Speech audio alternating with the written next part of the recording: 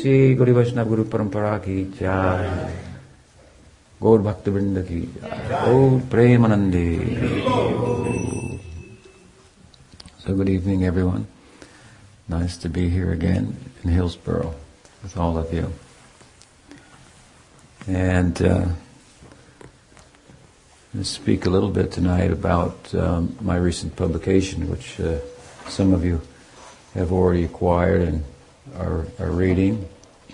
Some of you? Raise your hand. Just a few of you. Okay, that's good. So I hope you're finding it more than interesting and inspiring, helpful. The book may seem good to some of you who are reading it, and I hope certainly that's the case. But large part of the reason for that, of course, is that it is a commentary on a book that's very, very good. And some of you know me. A lot of people know me, I guess, but in many years ago, in Prabhupada's presence in his mission, I was also well known, and now after his departure, somewhat well known as well. But it's really nothing.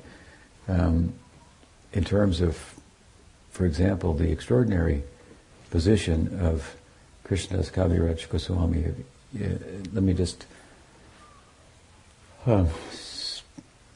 try to underscore that. Of course, I mentioned him because he's the author of Chaitanya Charitamrita. In my book, Sacred Preface, is a commentary really on his auto-commentary of his preface, which would be perhaps an English translation to the Sanskrit term Mangala Charana. Prabhupada translated it in auspicious invocation. It consists basically of Mangala Charana of prayers. There's some technical aspects to it. It should include a verse glorifying or giving namaskar to this deity presiding over the book.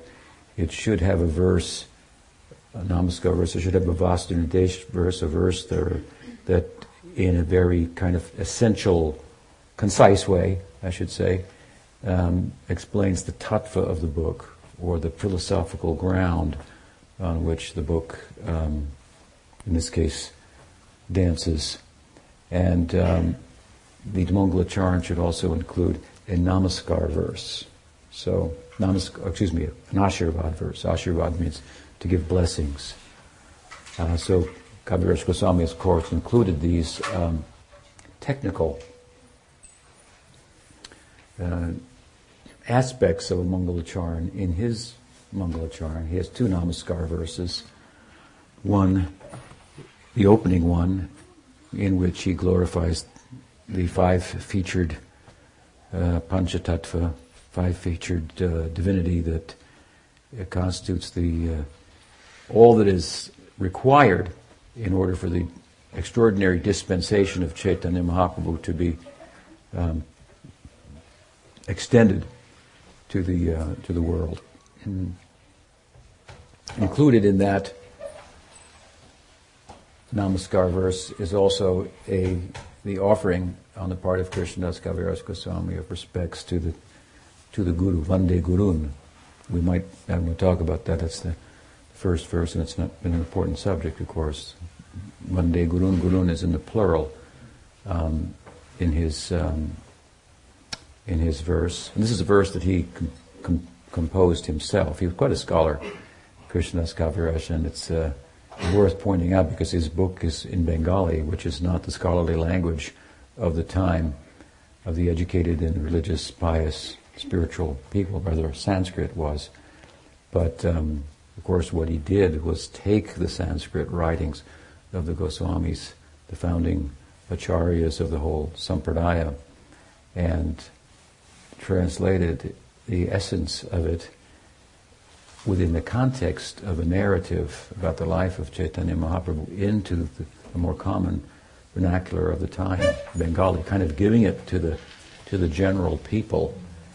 The Goswamis, it's not that they didn't want to do that, but first you kind of have to get the educated people to take notice of you. So they wrote in Sanskrit and tried to form, if you will, they were the architects of a whole lineage.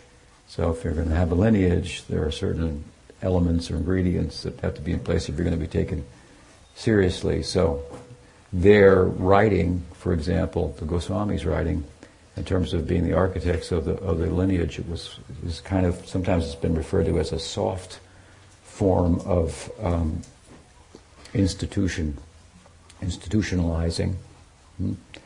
I've likened it before, the persona and really the ecstasy of Chaitanya Mahaprabhu that so much defines his persona. There is no one person in the religious history of the world that more represents a body of divine ecstasy. I mean, it's very extraordinary. And this comes out in later parts of Chaitanya Charitamrita, the Anti Lila, the end portion. It's very extraordinary. There are, of course, Rupa Goswami wrote a book, Bhakti Rasamrita Sindhu, and he talks about this very world of ecstasies, the Sanchari Bhavs, the Sthayi Bhavs, Sattvika Bhavs, all the ingredients that make Bhakti Rasa. And in his chapter on Sattvika Bhavs, those involuntary, extraordinary transformations of horripilation and tears and fainting and changing colors and so forth. There's 8 of them, and they appear in devotees' persona relative to the different tastes of bhakti rasa that they're experiencing in different ways. It's a very scientific, if you will, what a methodology to explaining the term ecstasy or bhava. Years ago, so many thoughts. Years ago, when I first, by force of circumstances, kind of, and by the encouragement of Pujapat Sridhar Maharaj, my Shiksha Guru, started a mission and to teach formally. At that time, we needed some literature, and so I began writing a magazine. It was called Clarion Call. Clarion Call was a term. It's an old English phrase. Van Bhaktisiddhanta Saraswati Thakur used the term Clarion Call to refer to the clarion call, the flute sound of Krishna at the end of the Bhagavad Gita. Sarvadharman prityaja mamekam sharanam brajam. It is give up religion and take shelter of me, and so forth.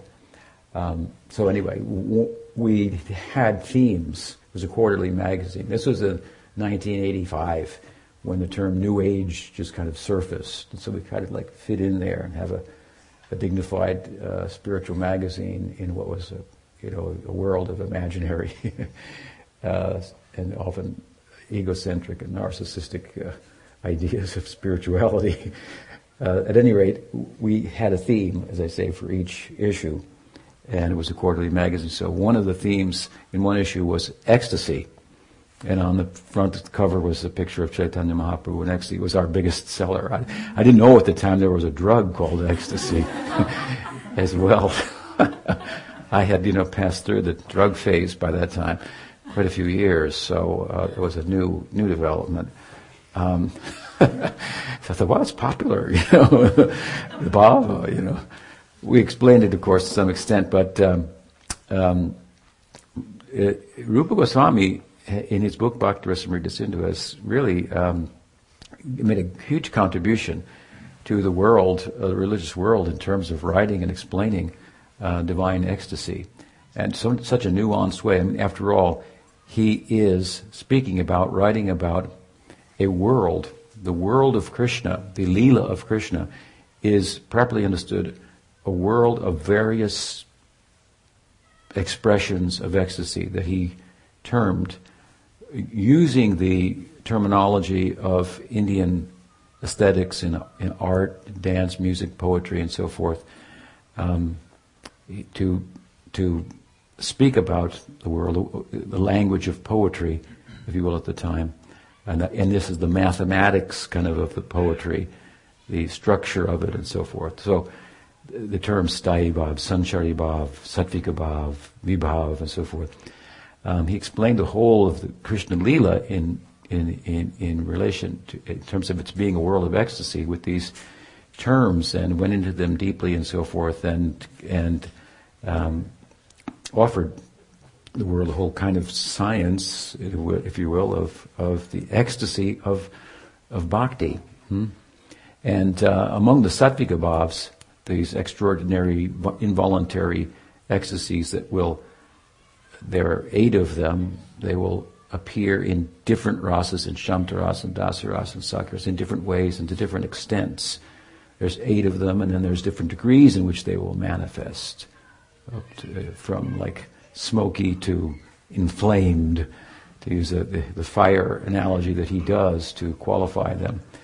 And of course, Jiva Goswami, I believe one of the main commentators on this book and the lone disciple of Rupa Goswami, makes the comment that there's 8 of them, there's 9, there's one more in Vatsalya Rasa, relative to that parental rasa, the flowing spontaneously of the milk from Mother Yasoda's breasts upon seeing Krishna, for example. But Jiva Goswami makes the comment, and there are others too, but they're so rare that there's no need to write about them. And these we found, even in some of them, even they are written about somewhere, but Rupa Goswami didn't develop them. In Chaitanya Mahaprabhu was a very extraordinary person, embodiment of ecstasy. The ecstasy that he embodied is what the Goswamis located, if you will, on the map of the standard of knowledge of the time, which is all the sacred books of the Hindus. This was the main way of knowing comprehensively, knowing beyond what you could know through sense perception, beyond what you could know with with reason. And for good reason, they thought there were things that could be known that reason didn't have access to. And so revelation, the principle of revelation. And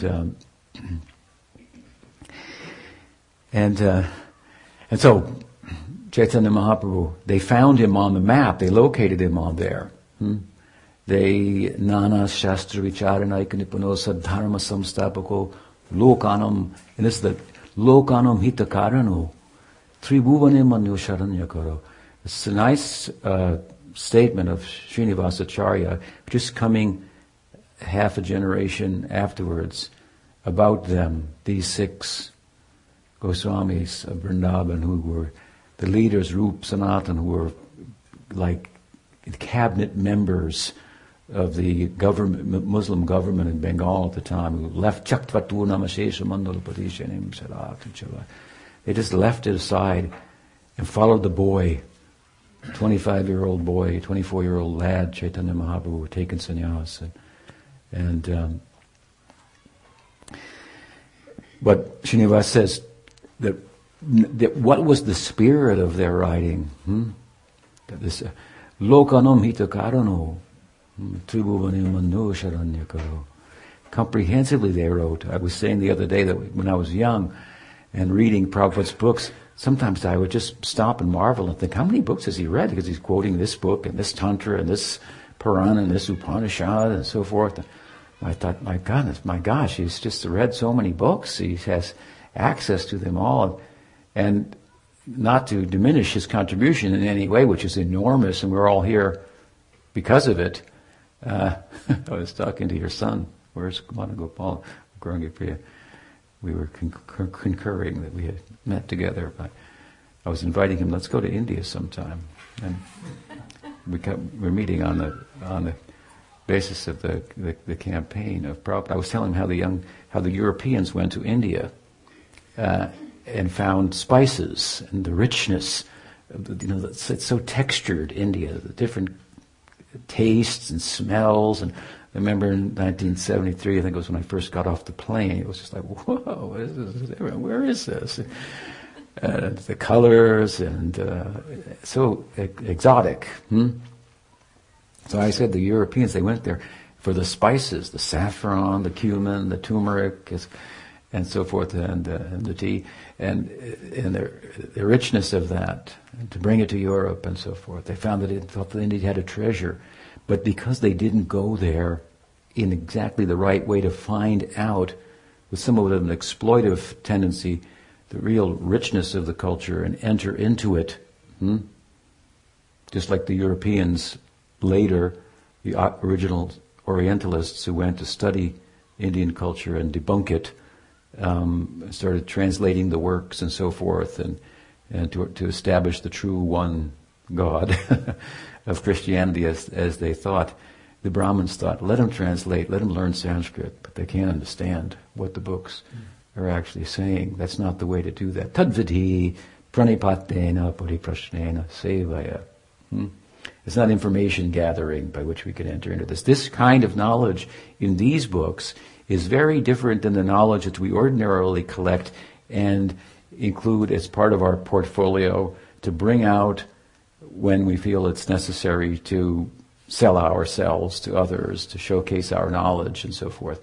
This knowledge is not the kind of knowledge that we can put on our agenda.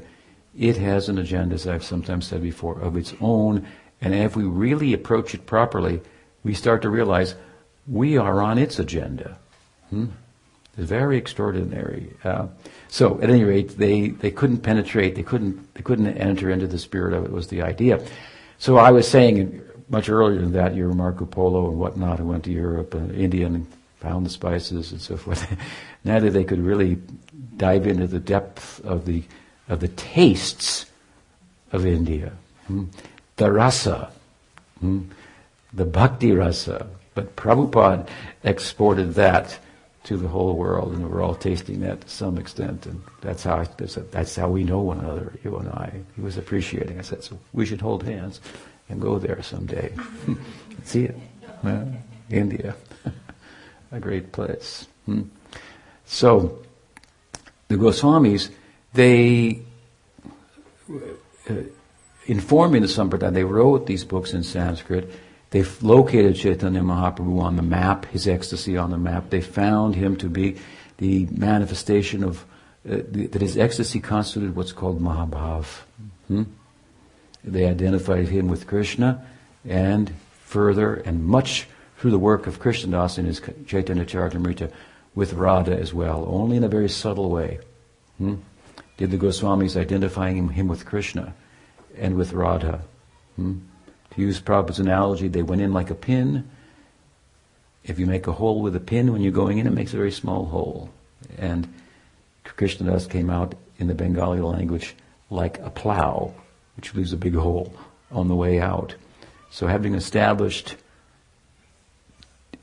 what is the psychology of Krishna, as they plumbed the depths of the Rasa Leela and found him in want, in need, in existential crisis, thinking I'm Rasaraj, king of Rasa, but there's something about Rasa I don't know. The great secular Ras Acharya Bharat, he said that in love the men and the women experience equally, but Krishna was concluding he doesn't know about my rasa, about bhakti rasa, and I'm experiencing it now. That my feminine counter whole, Radha, she is experiencing a depth of rasa and taste that I don't know. It's bringing my own existence, my own egoic existence as the king of rasa into question, problem. Of course, he's a smart fellow, Krishna, and he reasoned about it very carefully, became very introspective, and he came to the conclusion that I am who I think I am. I am who the yogis say I am, and other devotees, and so on and so forth. I am God. I am the supreme object of love. But there's something in me that only she can see. And that's what's making her the way she is. The way she is, which is driving me crazy, is derived from me. So it's me, but she's deriving something that I cannot. And this is a problem for me. My Leela is limiting me. I need. The implication is another Leela. So this kind of understanding of the psychology of Krishna, the Goswamis, they brought out, they made it clear in a very subtle way. If you understand Krishna, he's now wanting to extend his capacity to taste rasa. How is he going to do it? You're left on the edge of your seat if you read there. How is it? What will happen? So another Leela, of course, that is the Gaur Leela. That is Chaitanya Mahaprabhu, who is Krishna. And if you look carefully, you see he's Krishna, but he's Radha, and he's more Radha than Krishna. Very extraordinary idea. And they wrote about it just by way of, check it out, what do you think? But look at the psychology. And we learn this from studying about Chaitanya Mahaprabhu. But they didn't write books about Chaitanya Mahaprabhu and explain him in detail. They left some of this work to their successors, and Krishnadasa in particular was chosen for this. But they wrote extensively, and they wrote in Sanskrit to establish the lineage. And they borrowed from other texts, they drew from other texts to establish the etiquette, the code of behavior, what mantras would be used in the sampradaya, what would be the procedures and the samskars for human life, how to do Gaudiya Vaishnava marriages and funerals, and what's the theology, what's the philosophy, so on and so forth, at great length. And look, and they did it, and that's what I realized when I was seeing Prabhupada. He's read so many books, I don't want to diminish anything that he's done, and I'm not intending to do so by saying this, but then I realized, oh, that's how he did it. They read all those books, the Goswamis. They took all this and they distilled that in their books. Pujya Sridhar Maharaj gave a nice example, because Vrindavan's a very peaceful place. It's very blissful, very peaceful, and part of the peace is that the people are depicted there as being very simple, cowherd people. They're very simple people on the scale of Indian society. They're in the outback, they're not very well educated, but they're happy. Poor, comparatively to, for example, Krishna's Dwarka life and the queens of Dwarka, compared to the milk maidens of Vrindavan, their wealth was their milk, which is pretty good wealth. But simple people, and peaceful people, and apparently not very knowledgeable. If a sage comes to Vrindavan, they pay respects and they want to learn something from him and so forth. Nard might come there, or Durvasa, and so forth. And they appear not to be well schooled in the entirety of the sacred text. Religious people, nice people. But the fact that the ground of that place is and there you find all the wisdom of the Upanishads and all the knowledge of the sacred text and so forth is brought out in these gopis, if you will, coming with Chaitanya Mahaprabhu in the form of the Goswamis into a world where knowledge is required. There, knowledge is not required. It gets in the way.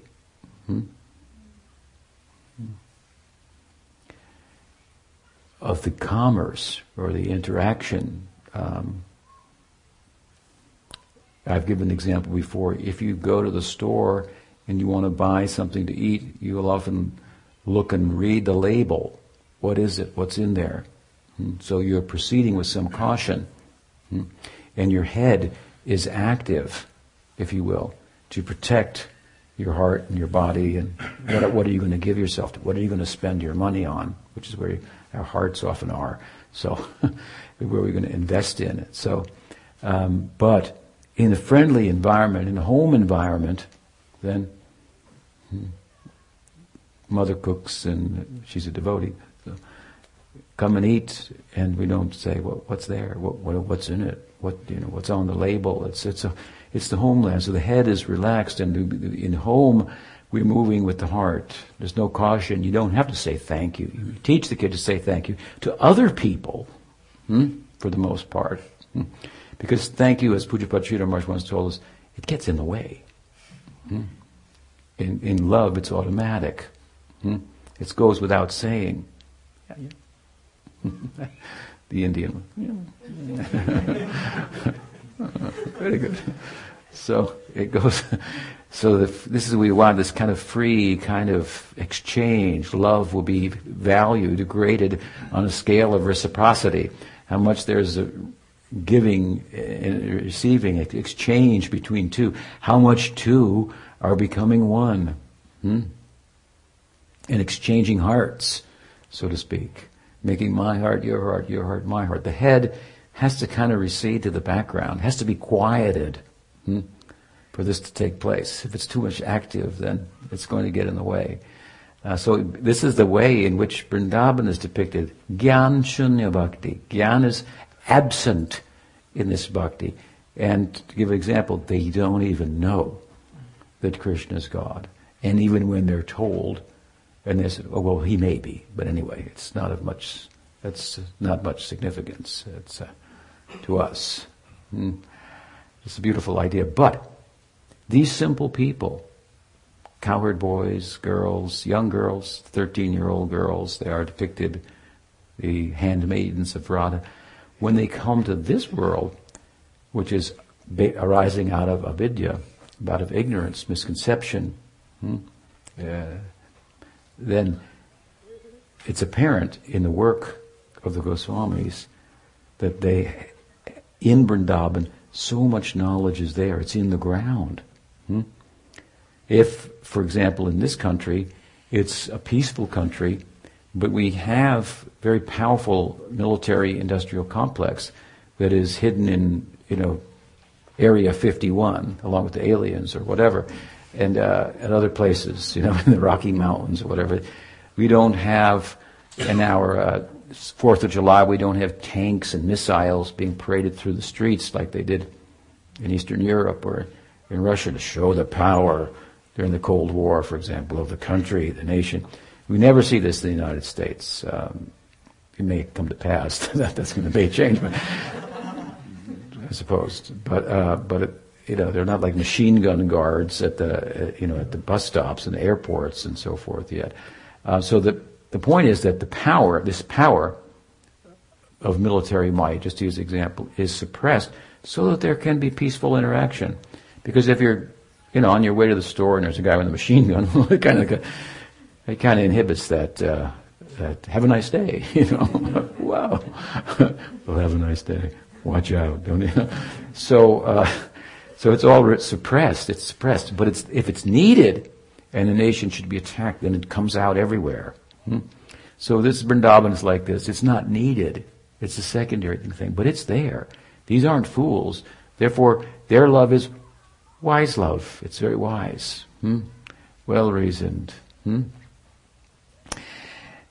And again, when they come here, where the need of knowledge, such knowledge, the books that they quote, some of them are so obscure. How they kept themselves in their task given to them by Chaitanya Mahaprabhu to take from all of the sacred texts and distill it and bring out the essence. And they did this in the Sanskrit language, and Lokanam hitakarano tribhuvane. This is very nice, what Srinivasa said. Lokanam hitakarano tribhuvane manyo sharanyakaro. The mode, the spirit, the feeling behind it, Lokanam hitakarano, with great compassion for the people. To try to break it down and give it to them, make available, to institutionalize, as I said, in a soft way through writing, the ecstasy of Chaitanya Mahaprabhu, which corresponds with the Leela of Radha and Krishna, and their attempt to come together, to unify, the attempt of Radha and Krishna to for sambhog, for union. There's a problem in that.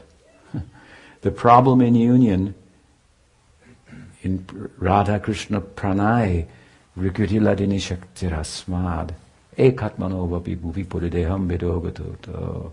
The two, one, Krishna becoming two as Radha, the two now try to become one. Not in the way that Krishna was singular to start with, and his Shakti was within him.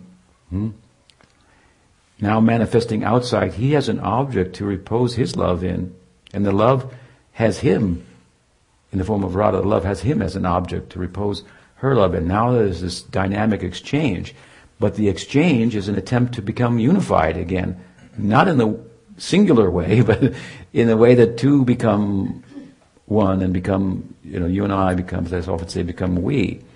But there's the problem there. The problem they found is that Radha and Krishna unifying, Krishna started thinking he was Radha, Radha started thinking he was Krishna, and they were two again. So this problem is resolved in Chaitanya Mahaprabhu. Therefore, ekatmano api bhuvi puradeham vedogato to chaitanyakyam prakatam madana tadayam chaikyam aptam radha bhavaduti suvalitam nomi Krishna sarupa. And Ramananda Roy saw that in Chaitanya Charitamrita. He saw that. This idea, they wanted to give this to the world, and their hearts were just full, overflowing with compassion to distribute this. Lokanam hitakarano, tribhuvane manyo sharanyakaro. So these are extraordinary people. The worldly compassion, the depth of their compassion is a kind of a ground out of which this bhakti rasa will grow. So we have to become a little compassionate if we want to attain bhakti rasa. If we want bhakti rasa, we can't be fighting with one another. Your guru is better than my guru, and my sect is better than your sect, and we're both Gaudiyas, but you're bad and we're good. And this is what to speak of the people, the people of the world. We're not here to fight with them. This is not the purpose, to share with them. With the heart, if your heart becomes full, then there's the sharing. Kuranaha Puranaguhyam. Sutta Goswami spoke about Sukadev, his Siksha Guru in Bhagavatam, in the same way. He spoke this secret of the Purana out of compassion. It means it's an overflowing. Worldly compassion obviously is very extraordinary and desirable. Bhakti rasa leaves it very much in the dust. But we can't think we'll skip over it somehow and enter into bhakti rasa. No.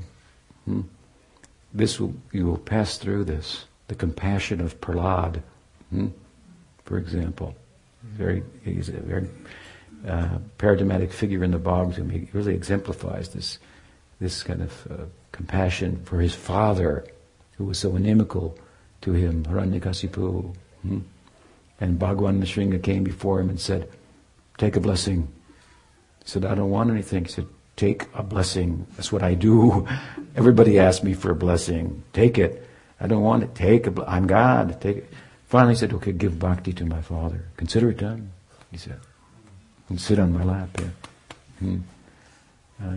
So this is... and this, of course, is very much part of Chaitanya Mahaprabhu's Leela. But my point in all of this is that Krishnadas Kaviraja Goswami, he took the Goswami's writings, he put them into Bengali in the same spirit to share them with the general public, and his work that my recent publication is based on. I mean, it's a commentary on the 14 verses of his auspicious invocation, his preface.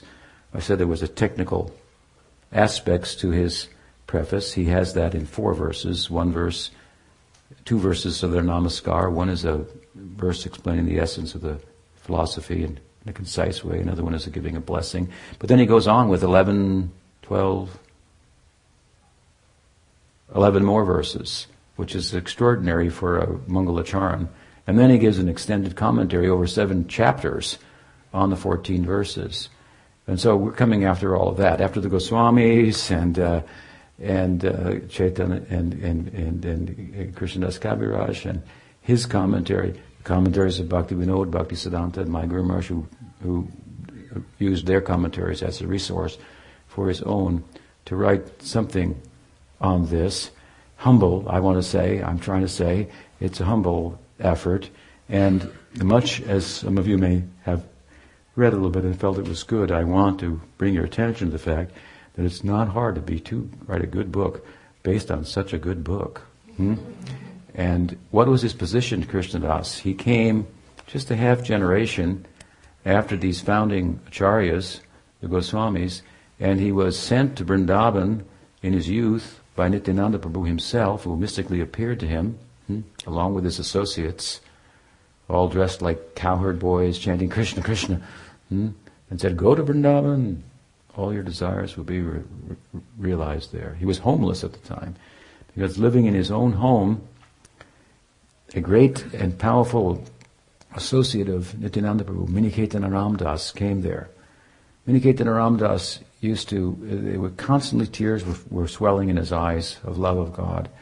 He used to carry a flute in his belt, and sometimes he would jump up on top of people and chant Hare Krishna in ecstasy. And he was a very extraordinary person, like all of the associates of Chaitanya Mahaprabhu, very unorthodox, and of Nityananda Prabhu, very unorthodox, and playing with Bengali tigers in the forest and slapping them and rolling like they were kittens, and these kind of things are described. Very extraordinary people. Anyway, he came to the house of Krishnadas, Kaviraja's brother, where Kaviraj was staying, and he found, with the visit of Miniketana Ramdas, that his brother, who disrespected Miniketana Ramdas, he realized, oh, my brother calls himself a devotee of Chaitanya Mahaprabhu, but he disrespects Nityananda Prabhu. I can see by the way he's treating Miniketana Ramdas.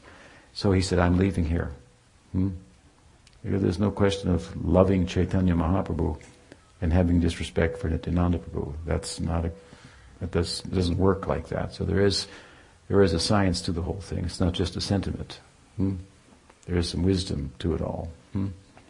Nityananda Prabhu, Chaitanya Mahaprabhu many times went out of his way to assert what is the position of Nityananda Prabhu to all of his devotees. So, anyway, point is, he was homeless. He just said, he basically concluded, I would rather have the substance of spiritual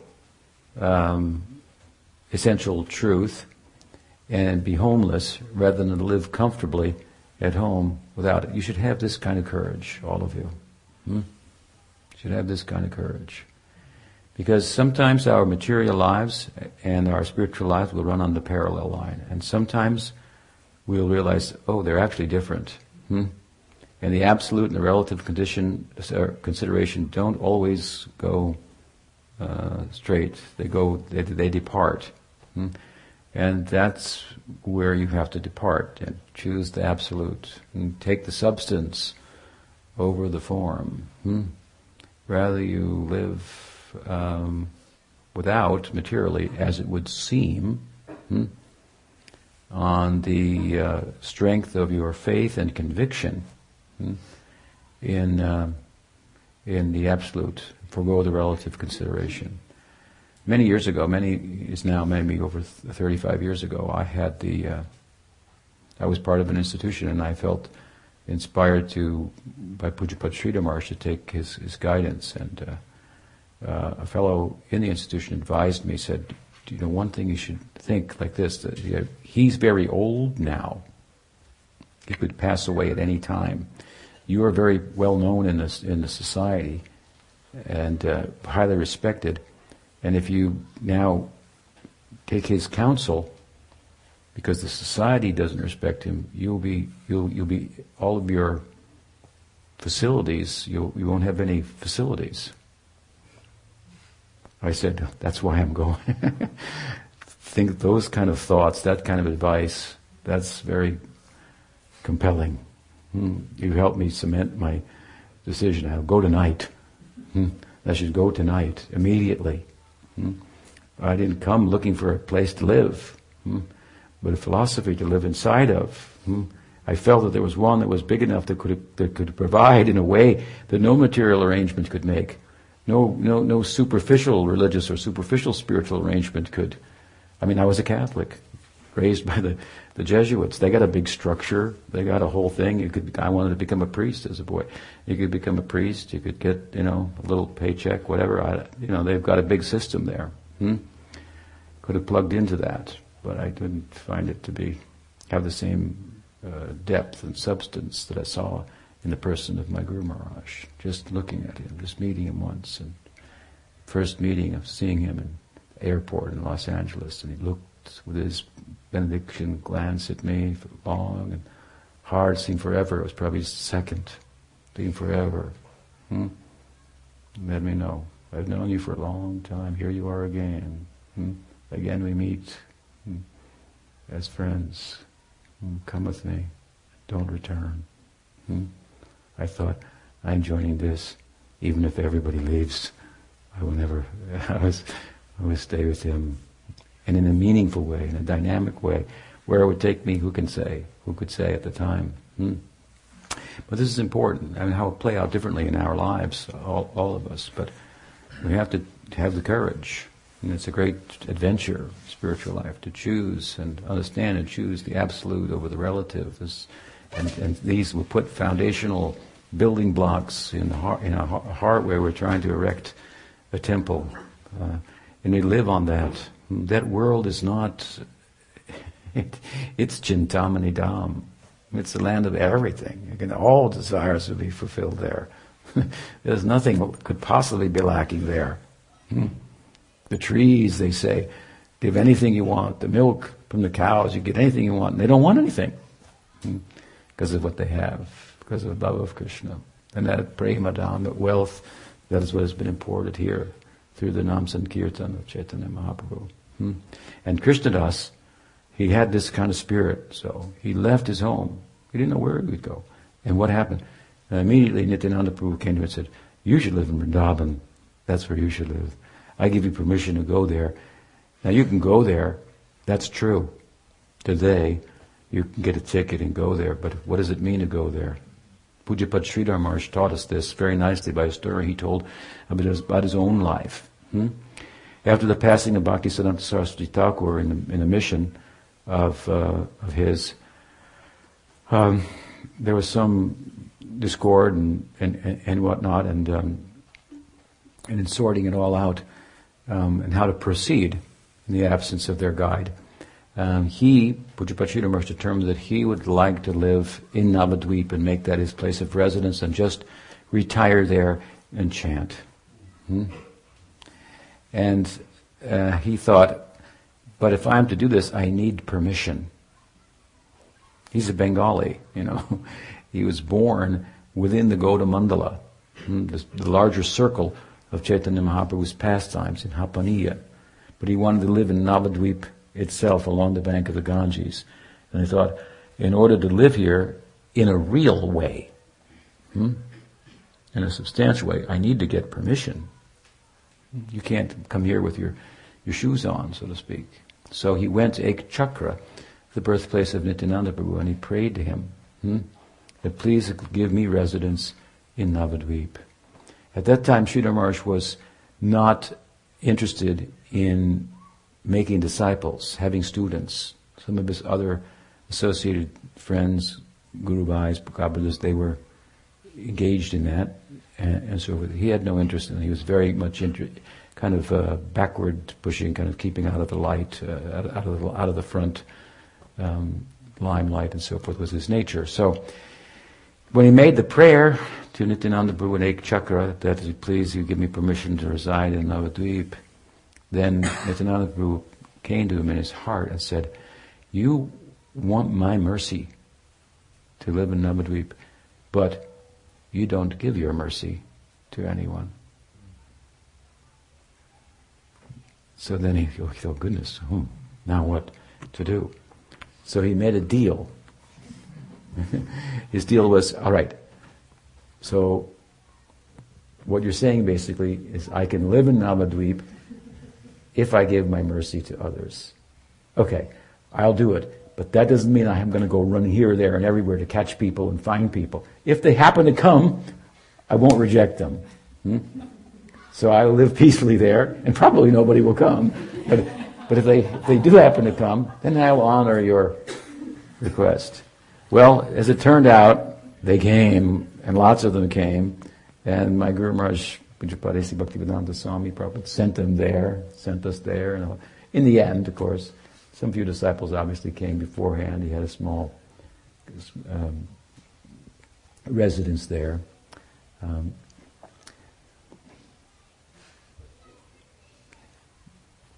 But Prabhupada in the end opened the door and said, if you want guidance, this is a place to go. And so many people came, and then his talks were recorded and so forth. This is a little bit of the history, and we're all somewhat touched by him, isn't it? Such a capable person, so closely associated with our Guru Maharaj. Prabhupada housed him for 6 years in Calcutta. They wrote their Bhagavad Gita commentaries under the same roof, and so forth. So, similarly, Krishnadasa, he got permission to go to Vrindavan, to live there. Now, Vrindavan is a land of sadhus. It's a land of extraordinary people. It's said by Jiva Goswami, and it's a very, very strong statement. The meaning of it, we should reflect upon.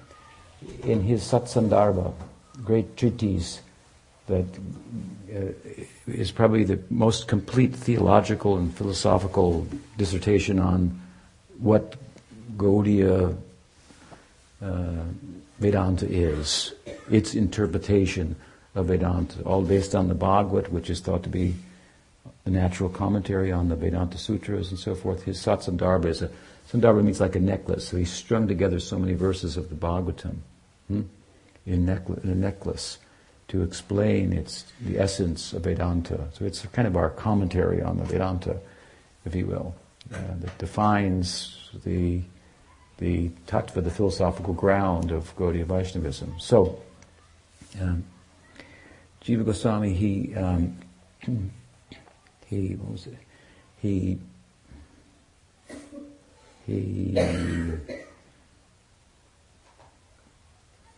wrote that in Satsandarbha, at the introduction, he offers, in his own Mangalcharan of the Satsandarbha, he says, and my respects to Rup and Sanatan, his elders, the leaders of the Goswamis, who are famous in the Mandal of Mathura, in Vrindavan. Just a short statement, you can pass it by. They were famous in Vrindavan. Okay. What it means is, it's one thing to be famous in America and few people know you, and to be famous in Vrindavan, that is another thing.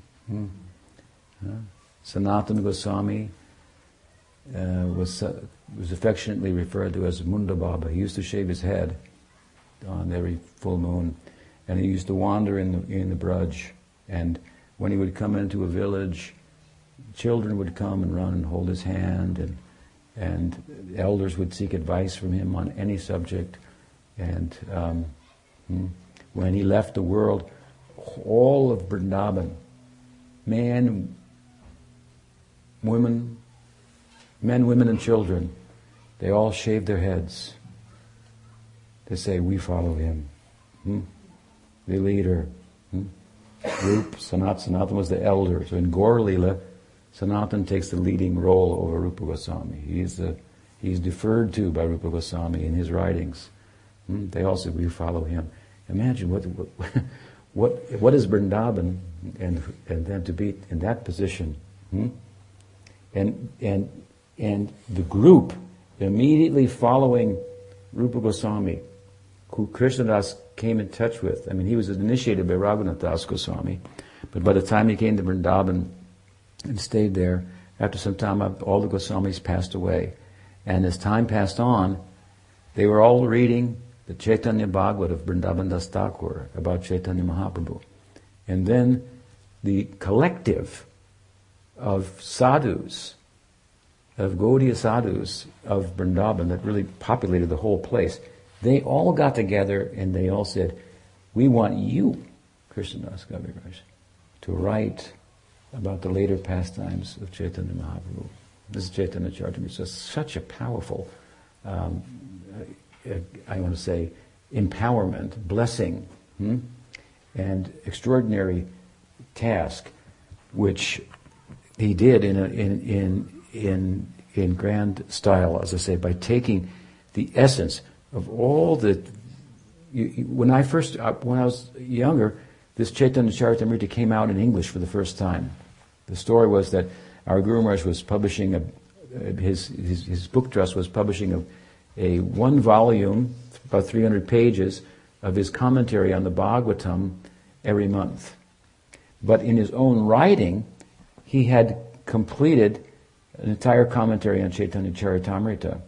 And so the publishing house was far behind their author.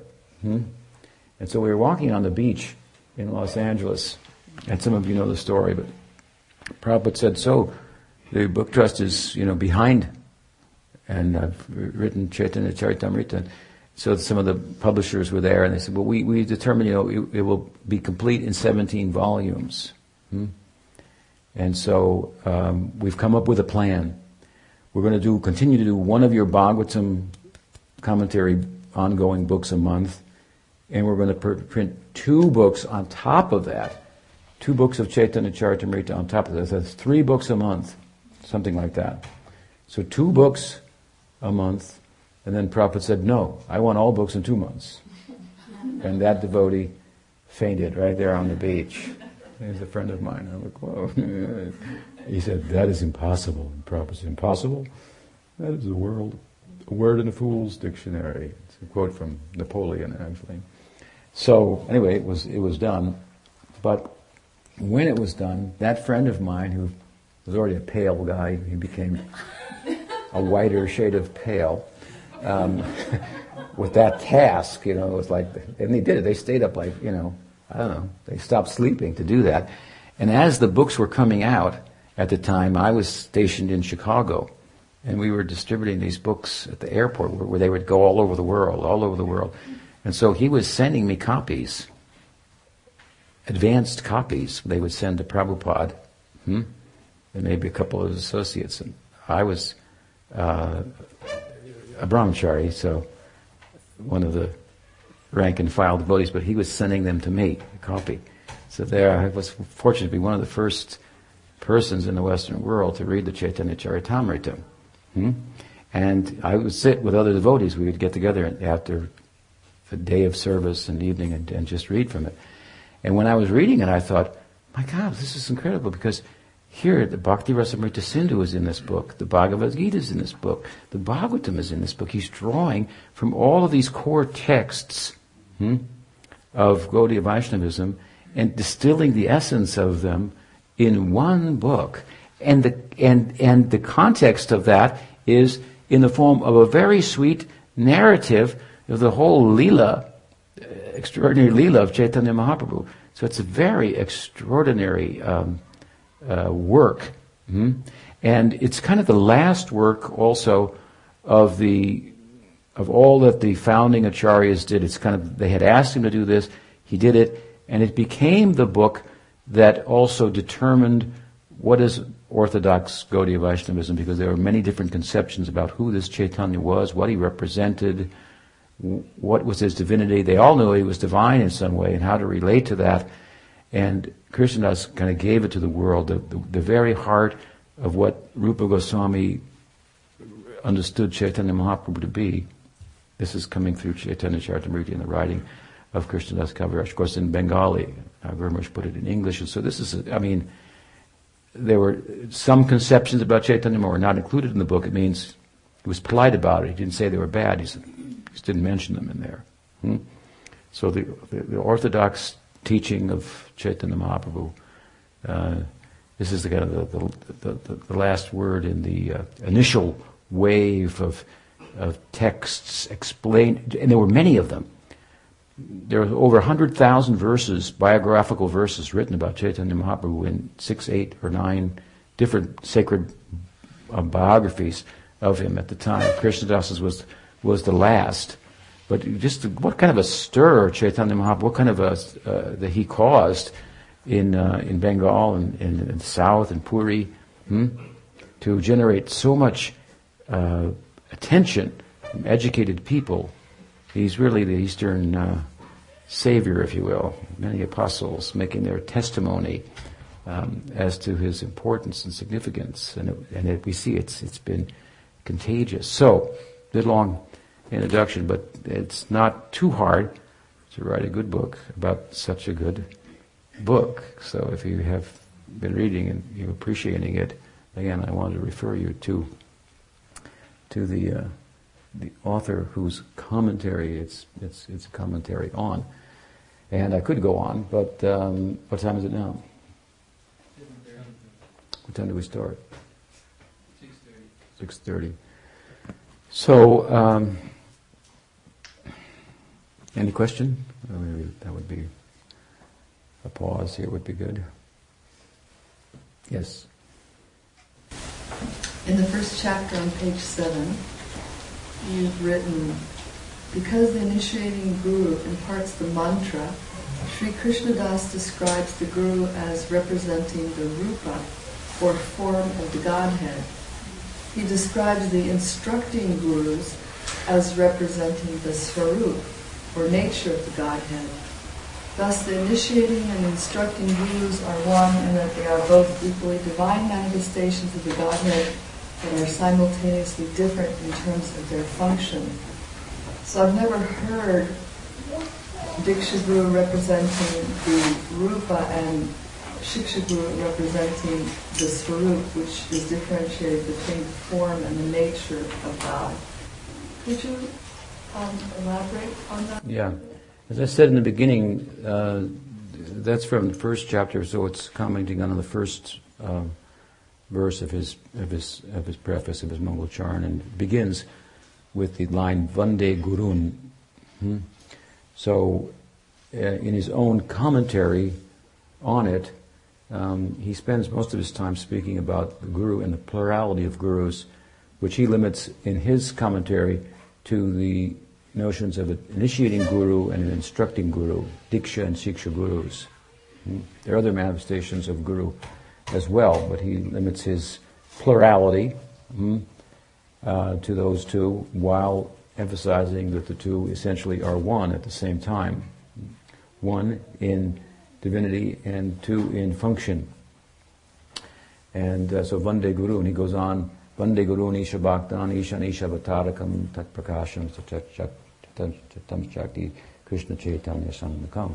But the other part here of the verse he leaves for commenting on later, mentioning the different members of the Panchatattva. So the whole Mangalcharan is about the different members and what they represent and so forth. But again, prefaced by Vande Guru, with respect to the plurality of gurus. The Sanskrit, in using the plural, is also a way of making a respectful,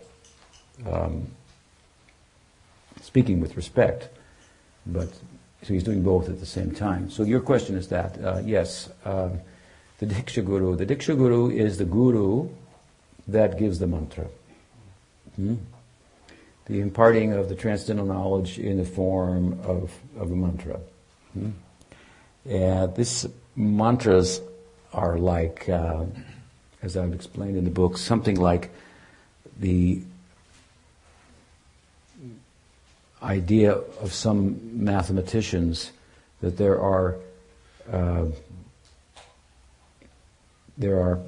there's math that underlies the world. Math is not a human invention, but it's discovered. There's the math that explains much of the physical world.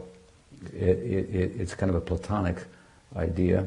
And so there's to use, what is his name, popular physicist, contemporary of that, Hawking, what is his name? Contemporary of him. Now I forget his name. Anyway, he acknowledges a kind of a Platonic world where mathematical formulas live in a non-physical realm, equations. So as it's thought like this, in a very similar way, it's thought about the world in general, of the matter, from the Vedic point of view, that there are sounds. If you take like string theory also, you have the idea that at the bottom, if you will, of existence, there are vibrations, harmonics. And the equations that govern harmonics are the most ubiquitous of all of the equations. So in the Vedic idea also, there's sound that underlies the world. And therefore it's thought that the sound, after all, is how we categorize things. Right? We call it this, we call it that, and we start to categorize. It's for categorizing. So Brahma, the Brahma, as this idea of the Brahma is this distinguishing, categorizing within the world, making categories through sound.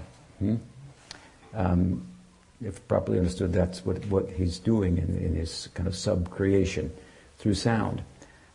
So, as there are sounds that underlie the world, if you will, and which it arises out of, then anavritihi shabdat, the sutras of Vyas end with this aphorism: by sound, also, you can go to another world. That this is the effect of, go to the cause. And from anavriti shabda, and from there, there's no return. From there, there's no return. Going to the cause, from the effect, there's no return. There's no return. So says the sound. It means so says the Upanishad.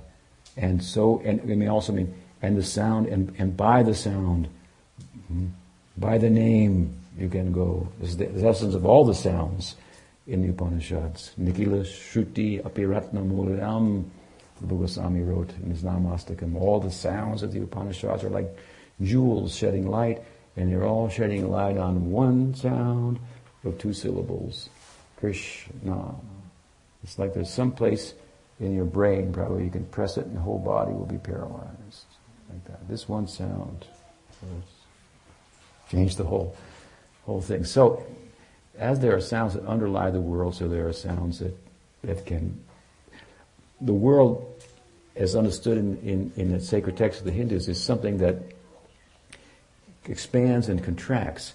The way that the Hindus, sages, rishis looked at this is from a psychological point of view. They plumbed kind of the depths of human psychology. And they thought we see 3 things here. We see contentment, we see discontentment, and we see delusion. And this is in the psyche. And then in the physical world, we see a correlation. We see light, or intelligibility, knowing. Knowing is like light, and knowing it makes us happy when we know. We understand. So we see light in the world, we see movement, and we see inertia that delimits, then makes forms. So what they're saying is that the physical world expands out of the psychic world, and they have these 2 forms of matter, psychic and physical matter, which is a huge solution if you to the problem in modern science. The whole problem in modern science, if you will, in terms of coming up with a comprehensive theory is, well, you want to be objective and find out what things really are, what's really out there. This is what life's about. What's out there, and who's asking the question? These are the 2 things, right? What's out there, and who's even thinking about it? That's what you have to figure out. Guru should know these 2 things, and something, and the prospect of beyond that of the one who's observing. So, so they thought that the problem on science being that we want to be free from our subjective hallucinations and imaginations about what things are. So we're going to measure objects in relation to one another. there's an assumption based into the scientific controlled experiment, which is the assumption is that that there is an existence independent of observation. That's an assumption. It's in question to some extent at this point, and so matter is up for grabs. It's in question. But with that assumption, science for a long time proceeded with the idea that reality is made up of these quantities like length and mass and whatever, depth and velocity and so forth. And the whole way that we experience life, which is through smell and taste and color and so forth, really is not grounded in the real. It's something that goes on in our brain somehow, where we come up with these subjective things. But the problem, of course, is the brain is thought to be matter. And so if it's not in matter, how is it in the brain? And if it is in the brain and the brain's matter, maybe it's in everything. In other words, maybe there is a subjective quality to matter also. So this requires a whole other realm of matter. We would call it psychic matter or subtle matter. And the rishis, they began with this premise. They didn't dismiss their psychology, and they saw that in the psychology, as much as there's these basic discontent, there's contentment, discontent, and delusion. It means what? Sattva, rajas, tamas. They saw it in the psyche from a psychological point of view in humans, and then they saw it in the physical. That there's intelligibility, things make themselves known, there's movement, and then there's inertia, or something to use a scientific term. So there's sattva, rajas, and tamas are actually ontological. They're part of matter, and they're part of the psyche. And anyway, to make a long story short, that the physical world expands out of the psychic world. The psychic world is quasi-subjective, and subjectivity is real in matter. So that solves the mind-brain problem, really. But the reason it's so is because consciousness itself, which is ontologically different than matter, both psychic and physical, is being reflected in the Mool Prakriti, in the primordial form of subtle matter. Subtle matter has the buddhi has the power to reflect consciousness. So anyway, it's complicated, but all of our experiences are all going on in the subtle realm of matter, and we're witnessing it, and so on and so forth. So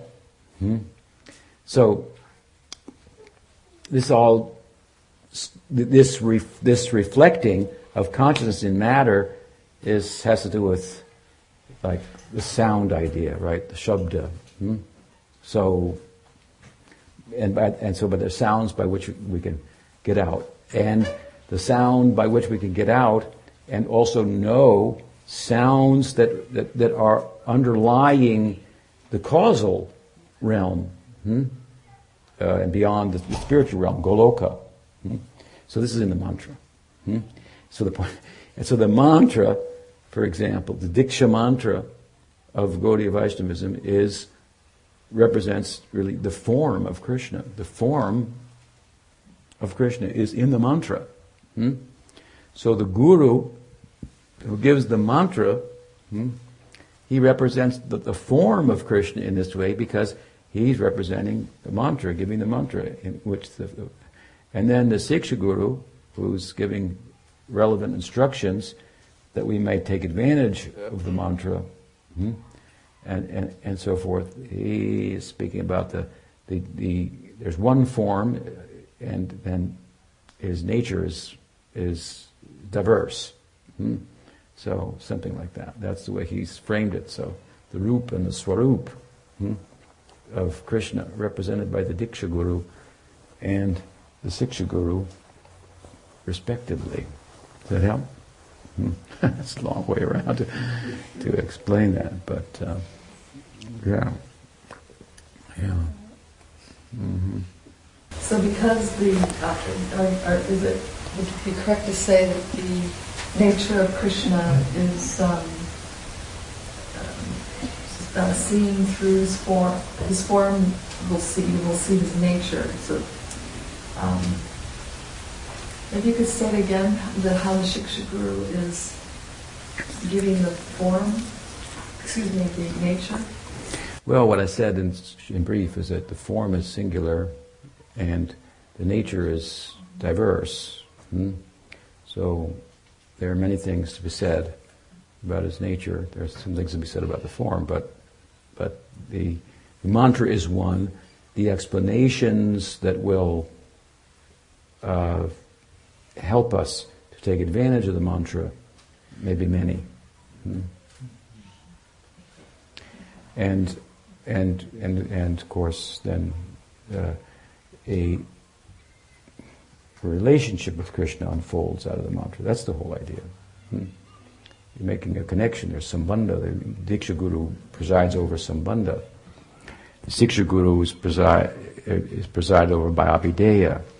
So Guru, through the mantra, makes the connection with the form of Krishna, and then with subsequent instruction and so forth, then we're able to develop also a relationship with Krishna. So the Guru gives the mantra, and he also gives the relationship with Krishna. He gives the instructions by which we can develop that. Now, ordinarily, the Diksha Guru is also the Siksha Guru. And indeed, by giving Siksha, then the disciple becomes captured, and then the Guru becomes captured by the disciple who says, I would want the Diksha from you. So Siksha and Diksha are also in one package, but the Siksha can come in other packages also.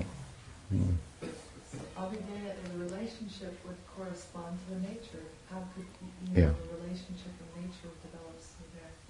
Interesting. Yes, it's a big subject. A big subject. Tasmad Guru Prapadyeta Jignasu Shreya Uttamam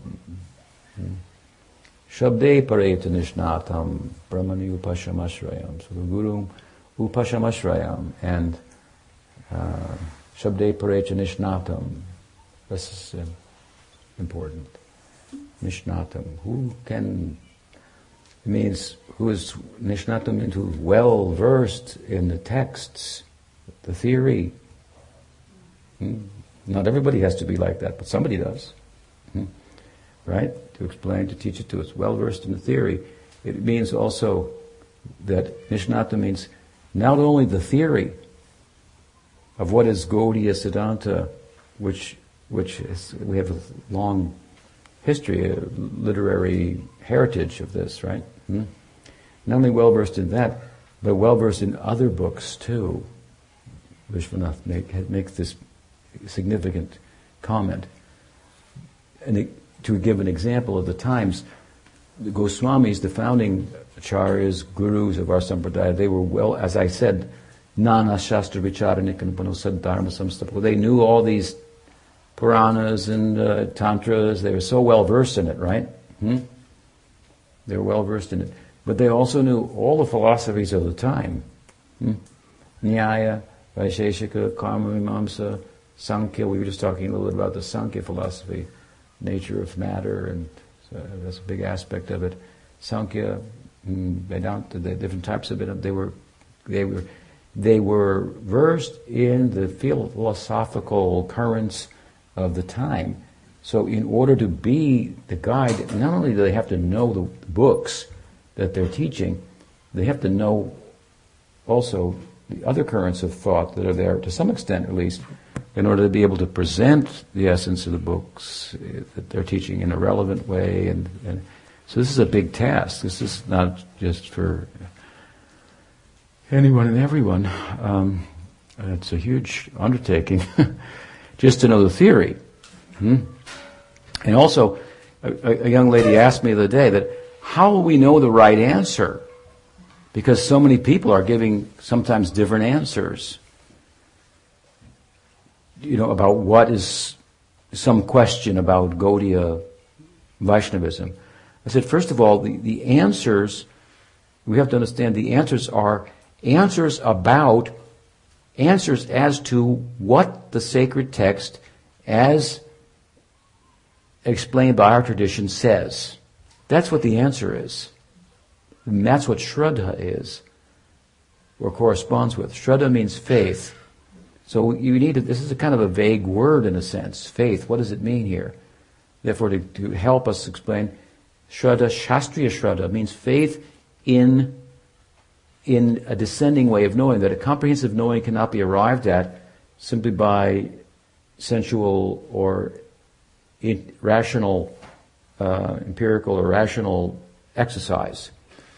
You can know some things by that to some extent, but comprehensive knowledge that will satisfy you, that will make you feel I don't need to know anything else, I'm complete, and you're not interested in so many other forms of knowledge, which you might even term ignorance.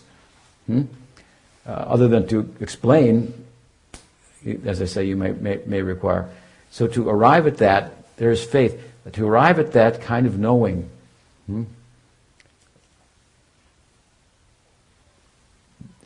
knowledge itself has to reveal itself to me. I can't gather it with my imperfect instruments of senses and reasoning. Comprehensive knowledge. Perfect. If I want perfect knowledge, I need a perfect method. And so this is the perfect method to help. The reason is not the perfect method for knowing. That should be obvious. You can debate any topic till you die, and the debates will still go on. There's so many nuanced ways of looking at it from the point of view of reason, and science's interpretation of. People want to divorce philosophy from science these days. It's such a joke, because science is just a pile of facts. That's all, just a pile of facts. You have to interpret them now. So anyway, the faith in the idea that comprehensive knowing, I cannot arrive at it by an perfect knowing I can't arrive at by an imperfect method. And I think that my senses are imperfect, my reasoning power is imperfect. Doesn't mean they have no use, but they're not going to be the proper instruments or vehicles to give me the kind of knowledge that will fully satisfy me. That, as I say, that will make me feel like there's nothing else that I need to know. Full. So, therefore, faith and revelation. Now, those of us here are on the path of Gaudiya Vaishnava, we have a certain interpretation of the sacred text, which lend itself to different interpretations, all of which keep the power of that revelation in place, but it's speaking about a variegated possibility in transcendence. So, there are different valid interpretations. But the point here is what? How do you know the right answer? First of all, is the right answer in a more general way is, what does the Shastra say about it from the Gaudiya perspective? That's the right answer. In other words, there may be times in our spiritual progress where we feel we don't like the answer. We don't particularly like the answer. That's where you get the chance to change. You see? I see. Because what we don't like about the answer is that we're looking for an answer and an understanding from our particular material perspective of what we think is good, what we think must be right, what we think must be the right way to think, the right way, and we're in that. That's our problem. The Shastra is meant to help us come out of that. So there will be times where it says things we go, I don't like that. Anadi karma. I have no, or something like that. That's where you get the change. You just go, okay, that's what it says. I guess that's what I'm like. And this, you see, this is a very important point. This kind of tattva, people want a bhava, people want a siddhadeha, people want a spiritual body to be in a lila with Krishna. It's a great idea. Don't forget this part, because this is forming the ground of your spiritual body. This is not separate from that. Understand? This is changing you from how you think of yourself. What am I? What's good? What's bad? You have certain ideas and you want to impose them on transcendence. And as long as transcendence sounds like that, hey, great, I'm with it. And then you realize, it was saying something a little more than that. Like it says, you're all persons, individuals. You go, yeah, we're all individual. I like that part. So don't be a Mayavadi. They say you're all one.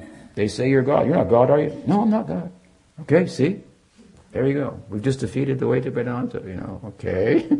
There's a little more to it than that, but then you get it going, and I'm an individual, and I don't like this impersonalism, to use Prabhupada's term.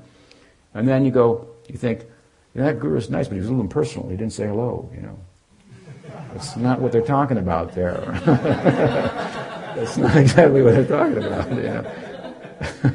There's a little more to it. By the way, your personality, by the way, is the kind of individuality that's problematic. That we have to deconstruct it and get to the individual atomic particle of consciousness that you are, of Satchit Ananda, and in the context of a different environment of bhakti, and then the spiritual personality will come out. So that's like way different from what you are now. It's not like, I'm like this, and I've always liked to do this, so I think I'll be that in the spiritual world. It's not exactly how the teaching works. So I'm just giving a kind of a crude example, but there will be many instances, or a number of them, depending on our background in this over lifetimes, when the scriptural argument comes, the right answer comes, and it's a little uncomfortable. And that's when we get to change. And that's forming our body, our personality, our spiritual personality. It's not separate from that. We can't have a closed ear for tattva and just say, I just want to hear about the Leela, and I'll just, enter there. Skip over that part. One fellow once told me, because I can get a little complicated at times and drawn out. He said, after the lecture, he said, Maharaj, whatever happened, just chant and be happy. Let's keep it simple. I said, I don't know. Why don't you do that? Why don't you just chant and be happy? Is that what you do? He said, no. So that's why we do this. We talk about it. Because you don't do it, because you need to think about why to do it, what's important, what does it mean, and so forth. So there's a ground to this, that this whole dance is going to be performed on. There's a canvas. You've got to get that in place if you want to draw the art of Krishna Leela. So the first thing I told her, if you want to know the right answer, you've got to know that the right answer is, what does the scripture say about it? That's the right answer in general. Then if somebody's going to tell you what the scripture says about it, at that point, they have to have some command of it. And that means that it doesn't appear in a vacuum. The teaching doesn't appear in a vacuum. That's why we have what we call a guru parampara. One after another. So the teaching doesn't appear in a vacuum. And a vacuum means it's disconnected from its past. It just happened, is what I mean when I say a vacuum. It's kind of disconnected from the past. And the whole succession and all the teachings and so forth. And sometimes people take the part of trying to give the answer, the comprehensive answer, and their wellspring of scriptural resource is limited to a particular teacher's explanation of it within time. Particular time. Sometimes, like my Guru Maharaj, she said to us once or twice that if you want to know the truth, you have to go through me. Don't jump over me. Listen to what I'm saying.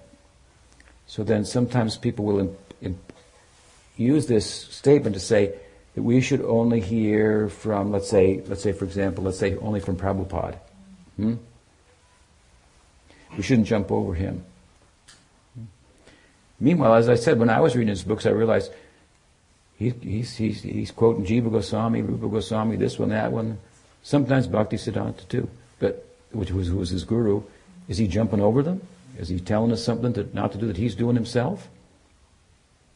Or is there a place for being connected to all these persons and being able to draw from the whole thing and give a comprehensive answer? This is required. If we just take the teachings in a vacuum, then it appeared here, it's for all time in the future, then it's a huge problem. You can't get the right answer out of that. You can't take, for example, the writings of a Purvacharya and think that they'll apply in every way, in detail, for all times. In essence, they will. So, anyway, the right answer is what the Scripture says. In order to get what the Scripture says about it, you need to hear from somebody that Shabde Pare, Janishnatam. They're well acquainted with the whole argument. Like, you take Prabhupada's books, for example. I mean, I read them quite a few times. They used to say that I was the most well-read when I was young in reading Prabhupada's books. That's all we did. We just read them and sold them, read them and sold them. That's all we did, some of us. So, anyway, I have some acquaintance with it. But reading them and then going to the source books that he was reading when he was writing, you can see he's got an abbreviated argument here. He's selling over here. He's flying around the world, a dozen times and managing and so forth and dictating in a phone at night, and then the disciples are transcribing it. And so he's drawing from all the commentaries, and if you read the commentaries, then you see, he's making this argument here, and you can have a chance to get a more complete understanding of everything that he's saying by seeing it in context. And he's introducing you to that. When you get initiated by the Guru, you get access to all the previous acharyas. That's what you're getting initiated into, a whole system. And, of course, what would Prabhupada say now? That's answered by what we call the Guru Parampara, about anything. That's the whole idea. You don't have to ask, what would he say? The answer is, in Guru Parampara, those who represent him properly, they give you the answer.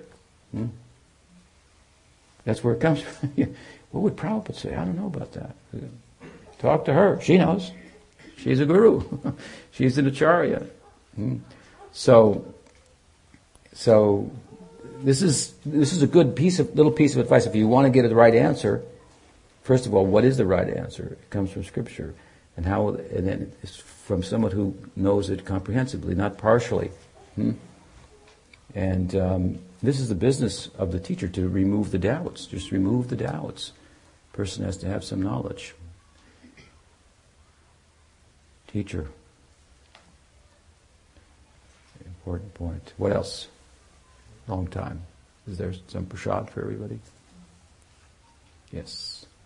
Okay, nice to sit with you all. Appreciate it very much. We'll carry on for a couple of days. Sri Sri Gauratananda ki jai. Sri Gaurada Madhava ki jai. Dauji Gopal ki jai. Gauri Vaishnava Guru Parampara ki jai. Gaur Bhakta Vrinda ki jai. Gaur Premanande.